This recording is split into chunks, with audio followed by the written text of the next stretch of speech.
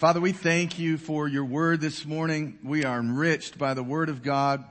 Lord, I'm going to try and taper my excitement, but just say what you want to get said today. And then, Lord, help us to walk out our obedience, because this new covenant, Jesus, what you have done is marvelous in our eyes. We love you, Lord. We love you with all of our heart, all of our mind, our soul, and our strength, and we're grateful today. So give us eyes to see everything you want to see in the new covenant today. In Jesus' name, everybody said amen. All right, we're going to continue on the centrality of Jesus today, and we're laying him as the foundation of our individual lives, our homes, our families, our church, and then our relationships beyond the church. Let's go to Psalm 118. Verse 21, New King James, I will praise you, for you have answered me and have become my salvation. Verse 22, the stone which the builders rejected has become, look at this, the chief cornerstone. Jesus actually quotes this in his ministry, this exact passage. Verse 23, this was the Lord's doing, and it is marvelous in our eyes. This is the day the Lord has made. We will rejoice and be glad in it. What I see in that, I think that's a prophetic word for us as a church body, that Jesus has become the chief cornerstone of everything we're doing. Even yesterday at men's breakfast, when I shared just a little bit after Derek shared, anything we do, I don't care what it is, Sunday morning, eat the word, worship night, men's breakfast, it better be to connect people to Jesus. And then connect people to one another in him. He's our unity. He's our foundation. Everything we're doing. And I think this was birthed a little bit out of, you look at the world, anything that can be shaken will be shaken. So if what you're leaning on that's not him has not been shaken and proven fallible yet, just get ready. Because anything that can be shaken in this world will be shaken. Hebrews 12, until all that remains is the unshakable kingdom of God. So it is our foundation with and relationship with Jesus Christ that is our stability in the times that we're living in. The world is going to world. Okay? At this point, you shouldn't be too surprised at some of the stuff that they come up with. But we're going to anchor ourselves to the Lord. Luke chapter 6, verse 46. Why do you call me Lord, Lord, Jesus said, and don't do the things which I say?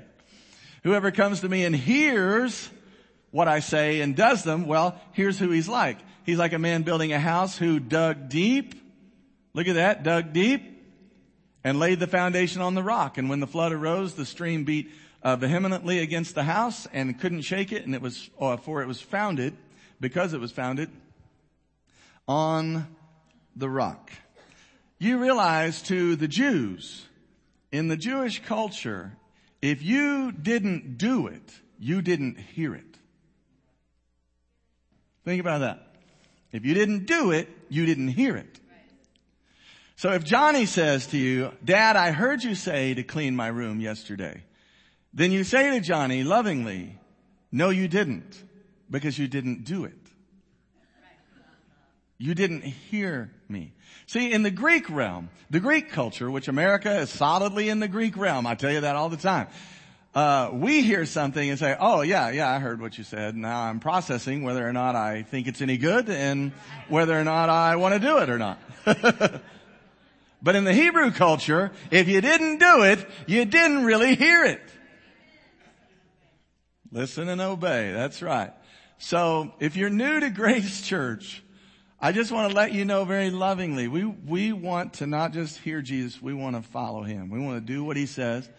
And be real students and disciples of him, learners of him. Church membership is not in Scripture. Being a church member somewhere won't help you. But being a disciple, a student of Jesus, a lover of Jesus, that carries great life and great authority. We've been, as part of that, being students of Jesus, we've been studying how do we know him. We want to give our lives to knowing his person, knowing his work, his mission. Knowing his teaching and obeying it, knowing his authority and knowing his voice. And currently, this is as far as we've gotten. We're knowing the works of Jesus, that he came to reintroduce the kingdom of God to us by putting the Spirit of God back inside us, that he might extend his Father's intimate rule through us. Okay, to us, then in us, and then through us. Number 2, we've looked at he came to destroy the works of the devil. Only the devil himself and his manner. I'm talking about, how many of you think the devil's got a lot of pride issues? Only the devil and his manner of pride would say that your sin is so sensational that Jesus Christ is not God enough to cleanse you. So you need to come to grips with the fact that he destroyed the works of the devil. All that shame, all that guilt, all that fear and separation is a deception. Perfect love has come and driven out all fear. Jesus Christ has come and cleansed you of all unrighteousness. Amen, somebody.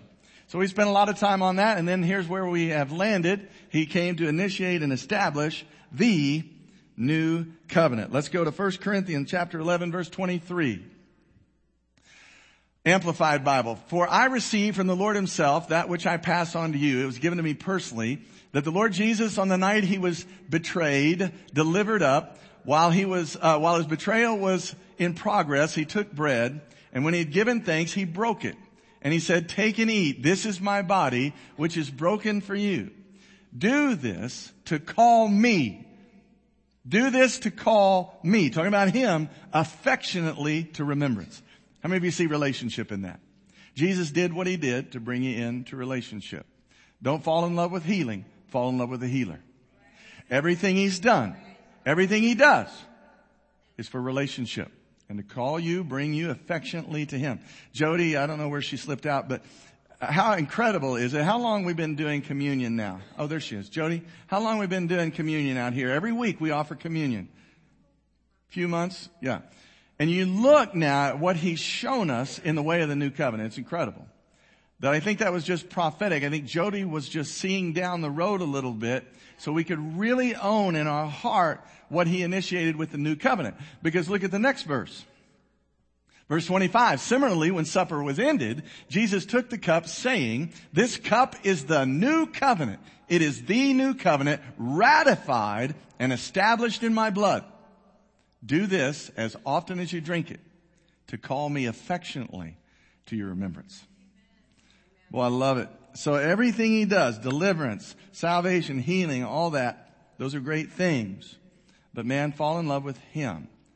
Everything he's done is out of relationship. Brother Jerry Baldwin. Jerry, raise your hand back there. He was at my table at the men's breakfast yesterday. I loved what he shared because we kind of went around and shared what the Lord was showing us. He brought up John 17:3 and that this is eternal life, to know God, to know Jesus Christ. That's what it's really about. Derek had talked some about distractions in the world and that we need not fall for them. Jerry said there are distractions in the world. There's also distractions within Christendom. Don't be overtaken or distracted with healing or deliverance where we're chasing after the things of Jesus instead of Jesus himself. Because if you know him and you walk with him, you fall in love with him, guess what? Everything else gets added to you. I thought that was such a word of great wisdom. So you look here and you see the new covenant being introduced by the shed blood of Jesus Christ. When God initiates covenant, he does it with the shedding of blood. So Jesus is literally a lamb on that cross that's shedding blood to initiate the new covenant between God and mankind. So here's Hebrews 8:6. This is a copycat, at least the middle section towards the end is from Jeremiah 31 through 34. Okay, Jeremiah prophesied that the new covenant was coming. And then, of course, Ezekiel, who was discipled by Jeremiah, in Ezekiel 36, 26 and 27, he prophesies that a new way is coming where God would go inside our hearts and our minds. Sound familiar? So we'll see it here. Let's read it. But now Christ has obtained a more excellent ministry inasmuch he's the mediator of a better covenant established on better promises. For if the first covenant had been faultless, then no place would have been sought for a second. Because finding fault with them, he says, behold, the days are coming when I'll make a new covenant with the house of Israel and the house of Judah, not according to the covenant that I made with their fathers in the day when I took them by the hand to lead them out of Egypt, because they didn't continue in my covenant. Okay, the old covenant. So I disregarded them, says the Lord. Jeremiah 3:8, he actually gave them a certificate of divorce. Verse 10, for this is the covenant, though, that I'll make with the house of Israel after those days. Number one, I'll put my laws in their mind and write them on their hearts. There you go. There's the inward penetration of the Spirit. Number two, I'll be their God and they'll be my people. Ownership. He is Lord, not you. Somebody say amen. None of them shall teach his neighbor, none his brother, saying, know the Lord. All can know me from the least to the greatest. He's going to come inside you and be your teacher. He's going to teach you. No man will have to teach you. Doesn't negate the gifts in the body of Christ, but he himself is your teacher. And then, verse 12, number 4. Everybody say 4. So what he's saying is, because, how's the first 3 going to happen? Because I'm going to be merciful to your unrighteousness. And look at this, your sin and lawless deeds, I will remember no more. My goodness. There's the 5 terms. In that he says a new covenant, he's made the first one obsolete. Now what's becoming obsolete is growing old and ready to vanish away. Where's Brother Ron? Brother Ron, would you look up 1 Corinthians 12:13 for me? I'm going to come to that here in just a second. 1 Corinthians 12:13. Much of the earthly ministry of Jesus took place under the old covenant. I've taught you that. Jesus was teaching Moses 2.0 a lot of times, teaching law, and even one-upping the law at that. Not just don't commit adultery. How about don't look at women with lust in your heart? So he would up the law to the Jews. And so much of his ministry was directed towards Israel. But we know from Galatians 3:28 and 29, which says, there is no more Jew, no more Greek, no more male, no more female, slave nor free. He says, if you belong to Christ, you are Abraham's seed and heirs according to the promise. So don't think because you're not, quote, from Israel, that you're not part of the house of Israel. The house of Israel is those with the faith of Abraham. Those who belong to Christ are Abraham's seed and heirs according to the promise. The promise of the coming Holy Spirit that would come inside you and write God's law in your heart and mind. 1 Corinthians 13, did I say 12:13 or 13:12? 12:13. Yep, that's it. Thank you. For by one Spirit we were all baptized into one body, whether Jews or Greeks, whether slaves or free, we were all made to drink of one Spirit. Okay, read it one more time. For by one Spirit, is capital S, we were all baptized into one body, whether Jews or Greeks, whether slaves or free, and we were all made to drink of one Spirit. Amen. There's familiar verbiage or similar verbiage with Galatians 3 about slave nor free and all that, Jew or Greek. We're all baptized in the new covenant into Christ by the Holy Spirit. So in the new covenant, it is the new birth. That very first term, when he says, I'm going to write my law in your heart and mind, that is the very Spirit of Christ himself coming into your heart, crying out, Abba, Father. Beginning a relationship, because the new covenant is Christ and God the Father. And if you're in Christ and Christ is in you, you're in the relationship. Okay? So it's very powerful. And I give you this morning because Jesus did tell his disciples to go to the house of Israel. Matthew 10:5 and 6, he said, go first to the house of Israel. But after the resurrection, Jesus sent them to do what? Go tell all the world. Acts 1:8, you'll be my witnesses. Jerusalem, Judea, Samaria, and to the remotest parts of the earth. Mark 16:15, go into all the world and preach the gospel to every creature. Matthew 28:19, go and make disciples of all nations, baptizing them. Okay? So I just say all that so you can understand by the power of the Holy Spirit, who's the executive producer of these 5 terms of the new covenant, you are in this covenant. Amen. And thank you, Lord, for it, because it's a better covenant with better promises. I've shown you that out of Hebrews 8:6. Because in the old covenant, the promises were dependent upon our faithfulness. The new covenant is dependent upon Christ's faithfulness. How many of you know that's a good thing? So anytime the enemy is trying to put you down in the hole of no impact and the mully grubs because of something you did, you remind him and remind yourself, I didn't get into this by what I did in the first place. So I'm not going to get myself out of it by doing something. Me doing something righteous didn't put me in it. Me doing something unrighteous doesn't take me out of it. Okay? And then number 2, in the old covenant there was no new birth, but the new covenant has the power internally to walk out what God is asking us to do.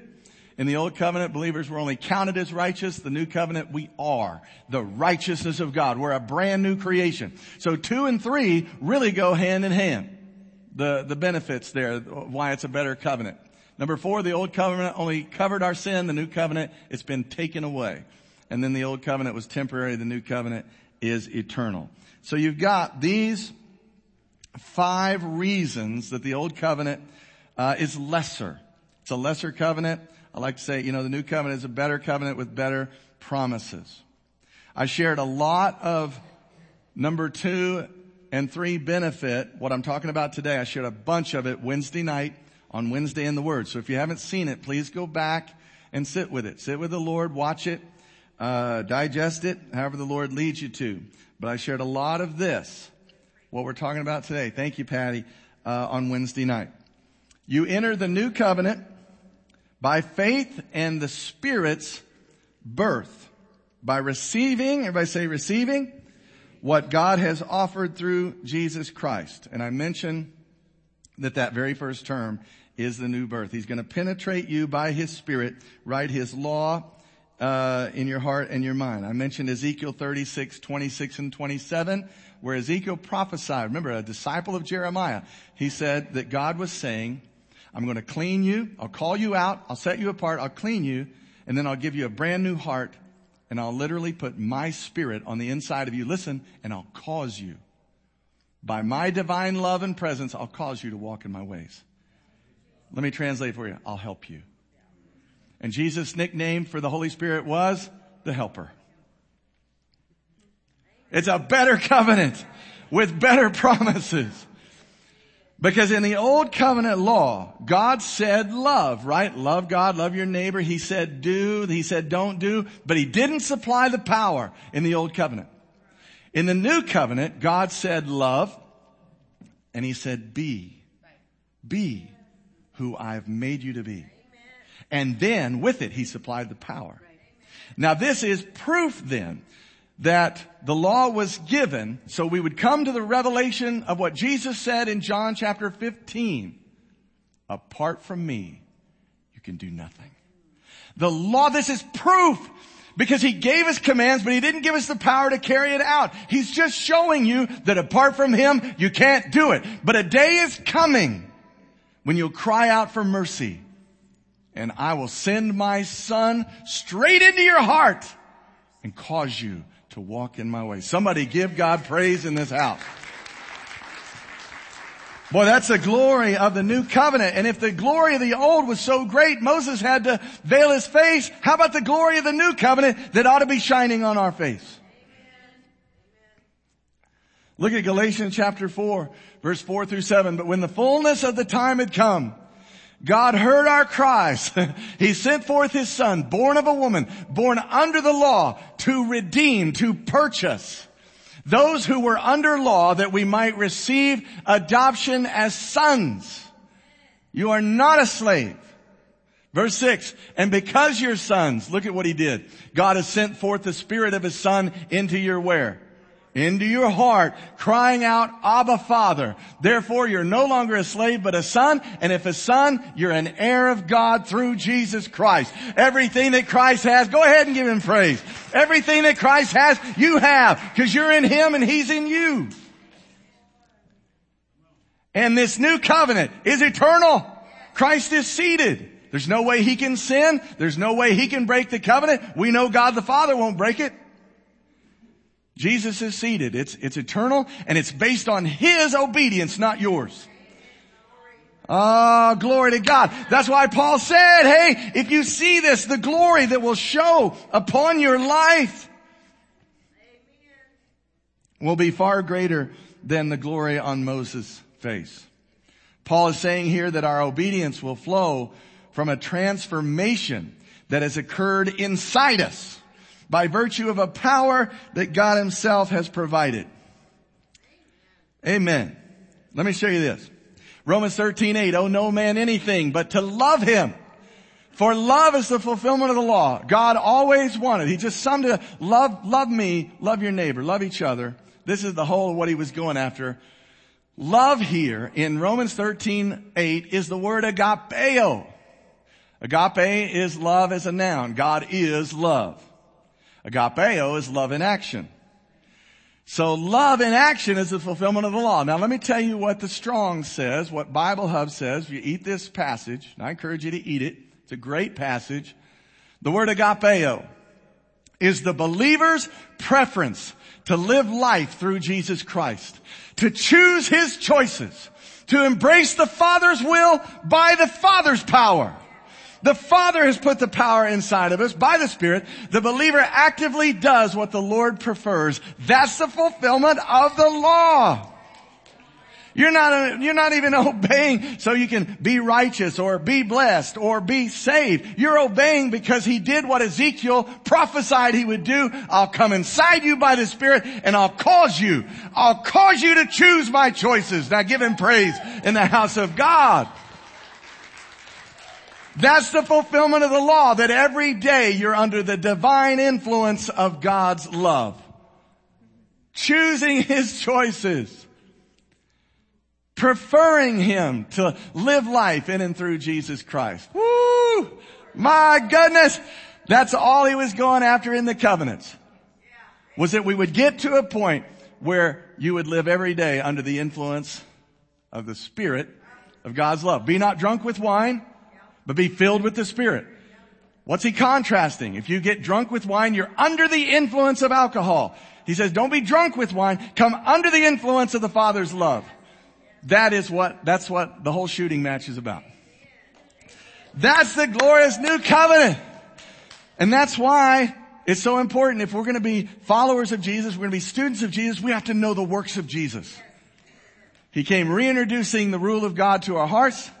He came to destroy the works of the devil, and he came to inaugurate the brand new covenant between God and mankind. Thank you, Holy Ghost. Now you know why I'm trying not to get too excited. Touch your neighbor and say, but wait, there's more.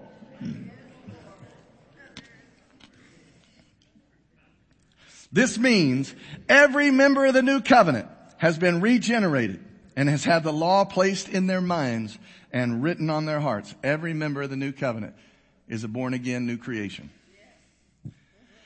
My goodness. With the new covenant Jesus established and the gift of the Holy Spirit who dwells inside you, you not only have the divine influence of God in your heart, you not only know now what to do because his voice is there, you have the power to do it. And go beyond the law. Not just not commit adultery, but now pray for a marriage that's under attack of adultery. Does that make sense? Intercede. Get up at 4 a.m. Pray for them. Fight for them. It's the weakness of the law was, oh, well, I didn't commit adultery. I'm a good person. Man, there's something far greater. Where you're fighting for people. The old covenant law was unable to supply the power we needed to obey it. The law of Moses stated, thou shalt not, or do this and live. But there was nothing in the law itself that could empower us. As the poem so eloquently says, the law bid me to fly, but it didn't give me wings. It told me what to do, but it didn't have the power to do it. Isn't it fair to say, there's no way a human being can be like God without God? So the purpose of the law was to keep you from relying on yourself and bring you to a life of total dependence on the indwelling Spirit of God himself. Which is, newsflash, what you had in the Garden of Eden. That's what was lost. That's why Jesus is called the last Adam. To come, that's right, and fix what had been lost. To reconcile man back to God. So with the new covenant, not only do we keep the law, the 10 Commandments or whatever, we go far beyond that. I'm not just resisting temptation not to steal from my neighbor. I'm over there eating the word with him. I'm investing in him. I'm not over here justified because, okay, thank you, Lord, I don't covet anything. I care about him. I want him to know Jesus. It's a higher law. Not only do you not take your neighbor's wife, you counsel them. You get up in the midnight hour praying for them, fighting for them. Not only do you not take their life, you give them eternal life by introducing them to Christ. It's a higher law. And I believe that people ought to be aware of these terms before they even get saved. These 5 terms. Doesn't it make sense that if you're going to come to Christ, you're going to walk the altar or sign a card or I want to be water baptized, they need to know how to relate to God based on the new covenant. And these 5 terms. Because here's what I'm consenting to. I'm going to let him penetrate me by his Spirit. I'm going to let Christ come inside and be not just Savior, but Lord. I'm going to give him absolute ownership rights. That is number 2. I'll be your God. You'll be my people if you'll just accept it. And can I get a witness? It's good for you that you're not self-managed. If you are self-managed, you will soon be self-damaged. And you can write that down if you want, because that's a nice little rhyme. If you're self-managed, here comes self-damaged. Anything that leaves you at the center is going to wind up off center. You better put him as Lord. You better put him as president. You better let him lead you. Because he knows you better than you know yourself, and he also knows what's good for you better than you do. And he knows how life is to be lived because he made life and he made us. Amen. So we submit to him. And when you come to Christ, you're accepting to live by these terms. I'm no longer my own. I've been penetrated by the Holy Spirit of God. I'm taught now by God. I'm taught by God. That's the 3rd term. And then how about this? I'm one who's forgiven. And if he doesn't remember my sins anymore, why do I always remember everybody else's? Hey, why you have that hit like a Led Zeppelin, didn't it? While you have the privilege of all your sins being forgiven and no longer even remembered, past, present, future. Amen? Because when Jesus died and cut covenant, you weren't even born yet. So it had the power to go to future sins that hadn't been committed. You and I weren't even born yet. We hadn't committed one sin, and yet the covenant was cut. Well, you have the privilege of being one whose sins are all forgiven and remembered no more. You also have the responsibility now of being one who's completely forgiven, one who's indwelt by Christ himself, one who's taught by the Lord. Make sense? Yes. Amen. Oh, that's good stuff. How about this? 1 Corinthians chapter 6. Look at this. 1 Corinthians 6, verse 9 through 11. Come on, Holy Ghost. Maybe I'm not touching it right. If you guys in the back will help me, let's just go to the next one. 1 Corinthians 6, verse 9 through 11. Oh, thanks, Gavin. It's, did we lose connection?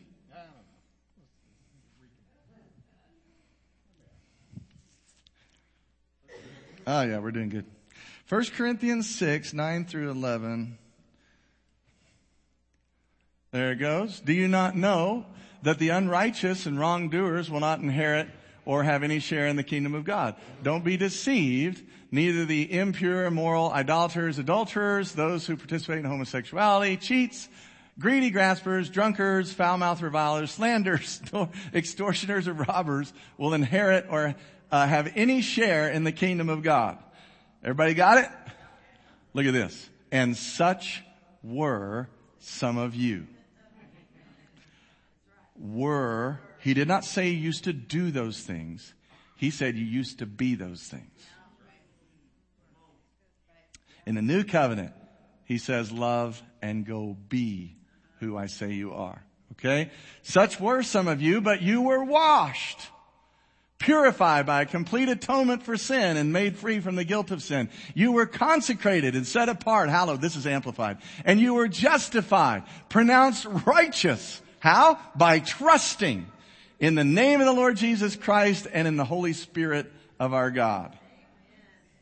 You are not who you used to be. Your want tos have changed. Go back to the word agapeo. You have the love of God. His divine influence is at work in your heart. You are not who you used to be. I love that he said that. He didn't say you used to do those things. He said you used to be those things. But you've been washed, you've been cleansed, you've been justified by Jesus Christ and by the Spirit of God. Why do we settle for sin? Why do we settle for the world? Because we don't see and know what Christ has really done. You've got to see, because of how righteous and holy you are as a new creation, sin is a far lesser life. Amen. You've got to see sin for the absolute deception of a lesser life that it is. And I mentioned this before, but it's a great example. How many of you have teenagers? Show of a hand. How many of your teenagers' rooms are spotless? Exactly. So if you've got a room in your house where your teenager dwells, and there's Dorito bags and underwear and t-shirts and trash all over the floor, and then next to that room you've got your dining room with the china and the white glove treatment, right? It's all super clean in there. And you got a piece of trash, and you're like, okay, do I throw it in my kid's room or over here? Which room are you more likely to throw some more trash in? The room that's not clean. That's why you've got to see yourself as clean and pure. If you really see that you are cleansed, you are washed, you are justified, there is no sin in your spirit, then you will not be near as prone to throw some trash on it. Come on, somebody. Amen. Amen. After a poor choice, the enemy will lie to you about who you are. But one wrong behavior cannot disqualify you or change your identity any more than one right behavior somehow has added to what Jesus made you. Amen. You're either qualified by Christ's Spirit, Christ's life, Christ's blood, or you're not qualified. I'm going to say it again. You're either made right by Christ's life and His Spirit, His blood, or you're not right. And you're not going to add anything to Him by doing a good work and living out your true identity. You're enjoying the peace and blessing of your new identity. It's not doing anything to add. But in the same way, when you do a big piece of stupid, it doesn't change anything. So you got to renew your mind. If you stumble, get up. Didn't change your identity. You got to start seeing that you're not who you used to be. Did you know I can admonish saints of God not to lie? I can instruct a child of God not to steal. But you can't tell a sinner not to lie or to steal. Why? Because dogs bark, cats meow, and sinners sin. So I can admonish the righteous bride of Jesus Christ to live well, to love well, because it's in you to do it and you've got the power to do it. But you don't tell sinners to do that. You tell sinners to get born again. You tell sinners to get washed, to get cleansed, and to get justified in the name of the Lord Jesus Christ and by the Spirit of our God. Amen. And then, once they're born again, will they be tempted to go back? Well, sure they will, but that's when you remind them. They may even do it. Let's say they were a liar, a deceiver. 1 Corinthians 6. That's who they used to be. And then they tell a lie. What's the enemy tell them? Oh, see, you were never changed. Or how about this? You've changed back. No, you tell them that's who you used to be, and that's just residue from the previous administration. You were governed for most of your life, however long they'd been alive. They were governed by the flesh. They were trained by it, taught to lie, taught to cheat. Am I right? So they'll be tempted to go back, and maybe they stumble, but you got to remind them that is not who you are anymore. This is who you are. So we repent. Now the Holy Spirit's inside, we get to repent on a daily basis. We course correct every day because our goal is to look like Jesus. And I don't know about you, but I'm not there yet. So my life is full of repentance. My life is full of turning back to Christ, turning back to my true identity, reminding myself who I really am. Amen. Look at Ephesians 4:22. Throw off your old sinful nature and your former way of life. This is the New Living Translation. It's corrupted by lust and deception. Instead, let the Spirit renew your thoughts and attitudes. New King James says, be renewed in the spirit of your mind and put on the new man, created to be like God, truly righteous and holy. Your new man is truly righteous and holy. You are not the same person you were before you got born again. Yet how many people go to church their whole life and never hear they have a new man? They have a new nature. It's kind of hard to put on the new man if you never knew you had one. If the whole goal of Christendom is to improve the old sinner you. He didn't come to improve the old you. He came to kill the old you. And so when he was killed, you were killed.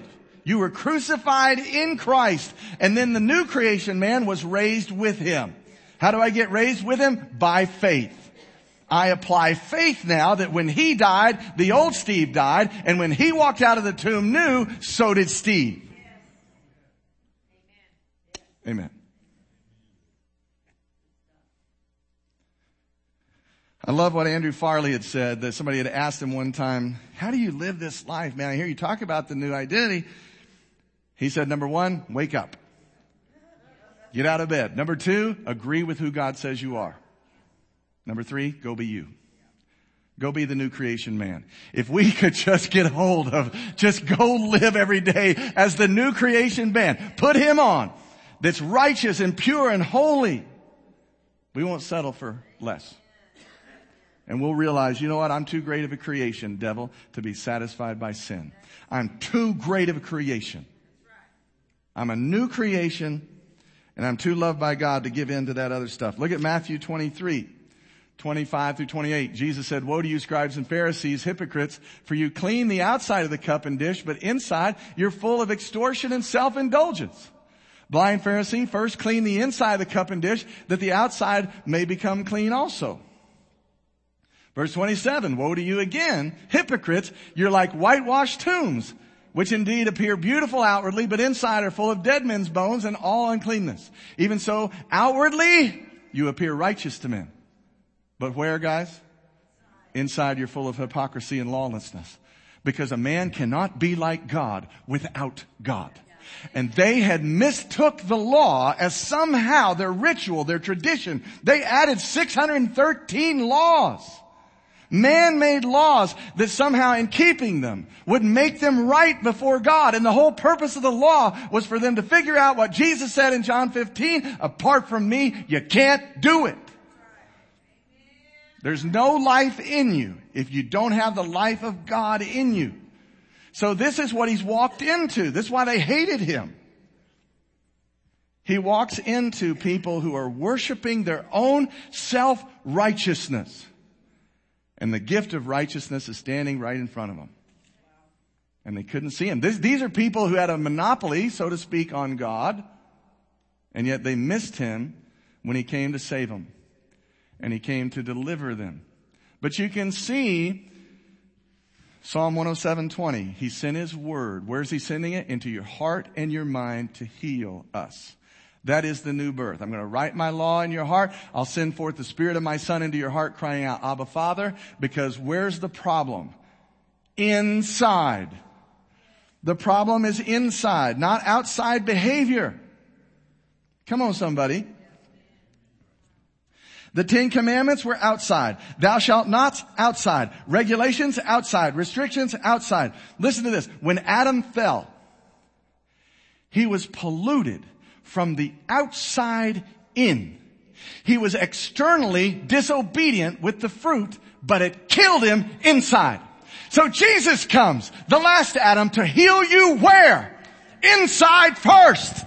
And then the outside comes naturally, supernaturally, because of the work of Christ in your heart. Come on, man. Hallelujah. Amen. Sam.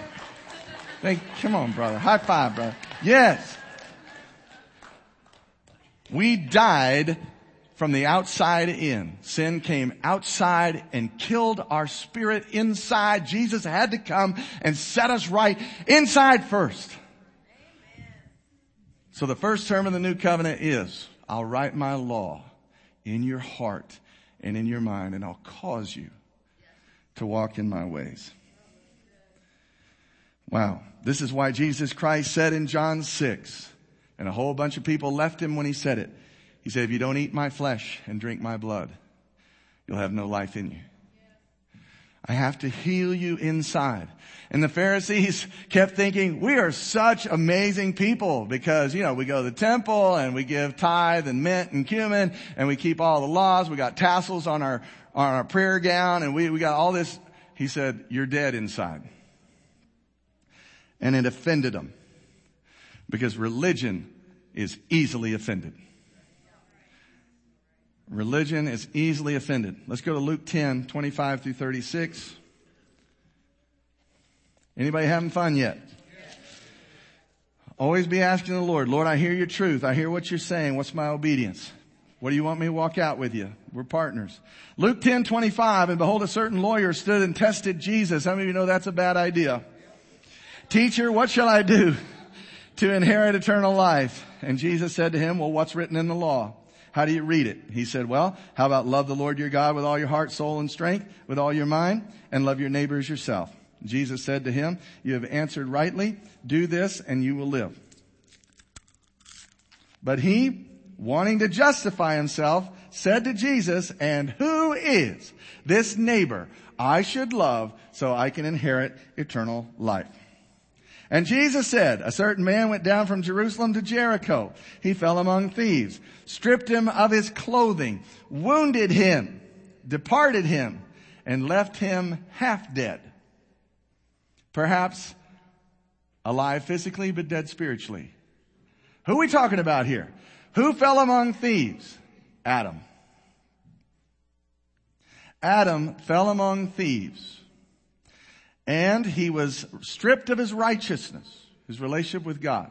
He was wounded, sickness entered the picture, and then he was left alone, isolated, and he was half dead. He's alive physically, he's dead spiritually. Now by chance, Jesus said, a certain priest came down the road. Guess what? The priest, which represents the 10 Commandments and the law, couldn't help him.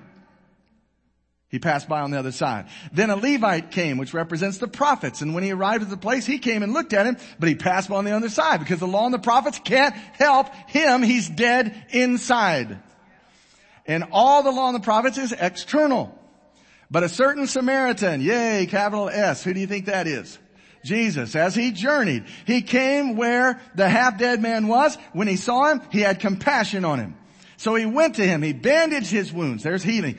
Pouring in oil and wine. Wine is the blood of the new covenant. It's cleansing. Oil is the life of the Holy Spirit.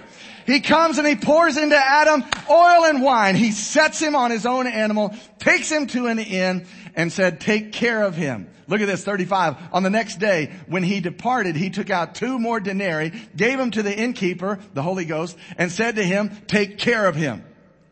And whatever more you spend, when I come again, I'll repay you. Come on, somebody. Amen. So Jesus said, which of these 3 do you think was the neighbor that you're supposed to love to him who fell among the thieves? And he said, well, he who showed mercy on him. Jesus said, go and do likewise. Do what? Go love the neighbor you're supposed to love. Who's the neighbor in the story? Jesus Christ. Jesus is the neighbor. Who is my neighbor?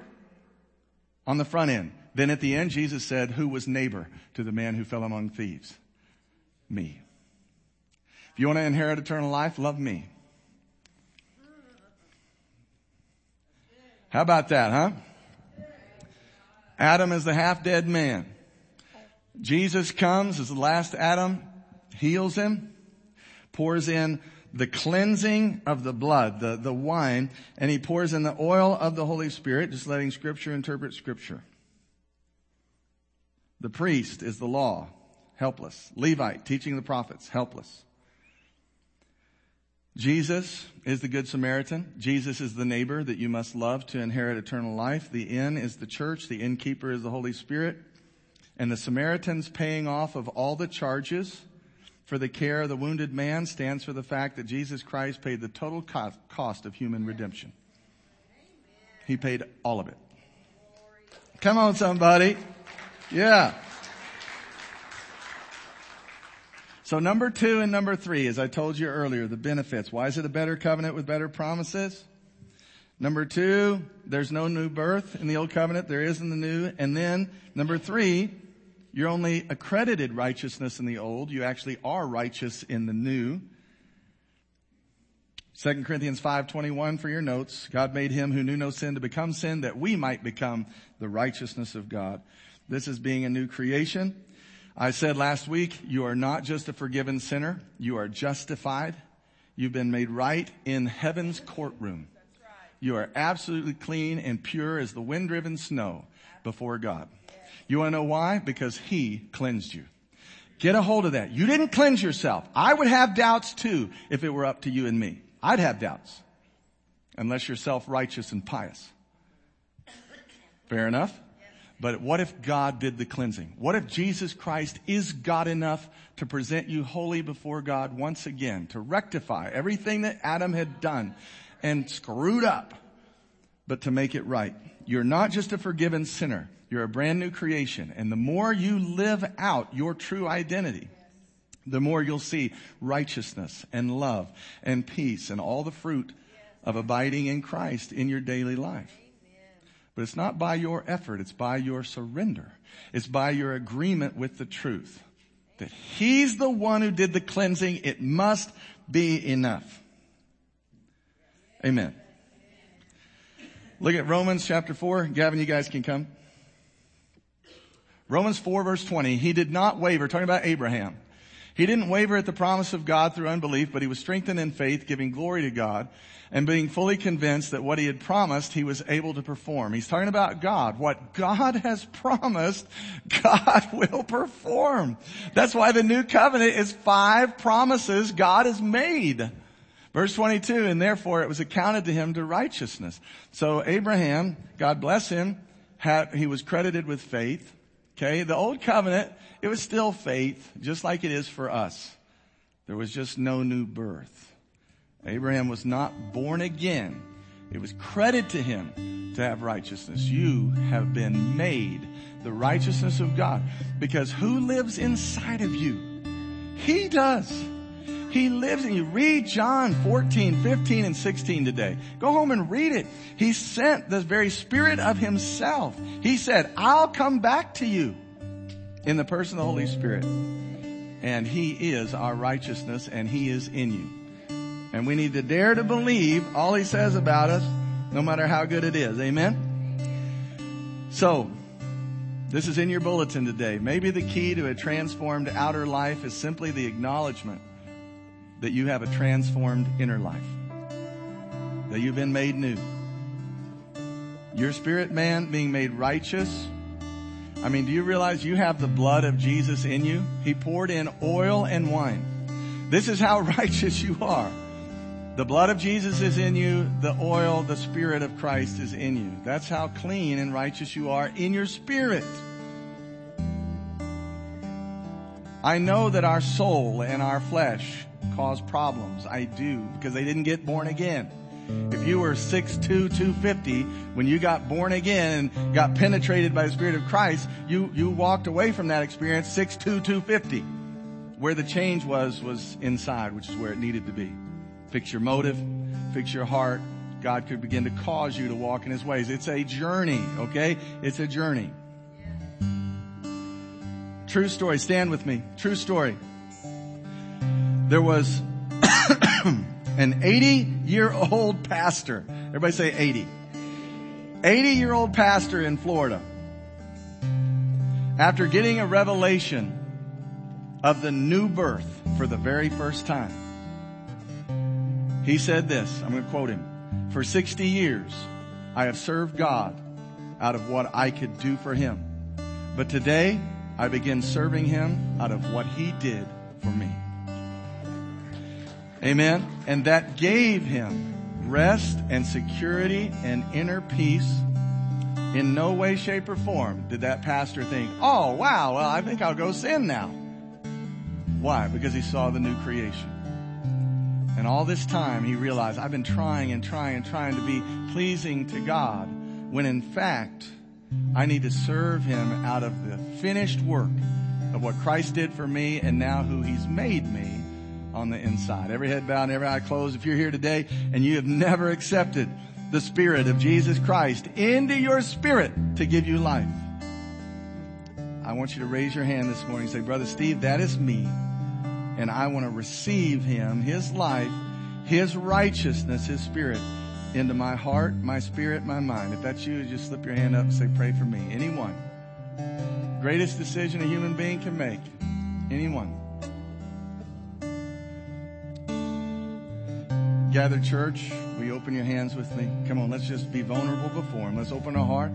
Heavenly Father, I pray for everyone watching online, those worshiping with us, and then, Lord, those in this room. Thank you. Thank you for what you've written on the inside of us, that we are not who we used to be. And yes, we see residue at times. But Lord, that's no longer who we are, and we break ties with it. I pray for every marriage here that they would remind each other of who they are by the Spirit. Lord, that they wouldn't remind and know each other after the flesh and fleshly behaviors. But Lord, that we would stir one another towards new creation remembrance, that we would wash each other with the word of righteousness. But I pray for each and every one of us, Lord. I also pray for our obedience. We don't hear this much truth and then just go home and forget about it. So Lord, we want to walk out. We want to be an expression of what you've laid upon our heart and stirred within our heart today. We at Grace Church, we want to be everything that you say that we are. And so I just pray, Lord, for us, the gathered church, that this word would explode once again in our hearts, that we'd be people of the new covenant, that we'd live and walk. Lord, I'm reminded Galatians 5, having begun by the Spirit, let us walk by the Spirit. Come under your lordship. Come under your authority. Come under the divine influence of your love that's shed abroad in our hearts. We love you, Lord. We do. Now just equip us, Lord. Empower us. Remind us to walk it out. In the mighty name of Jesus, we pray these things. Everybody said, amen. Come on, let's give him praise this morning. Amen.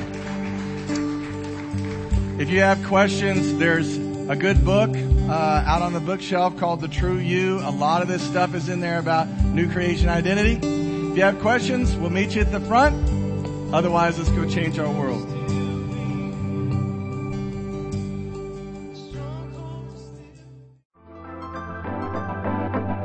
You've been listening to Grace Church, advancing God's kingdom, one heart at a time.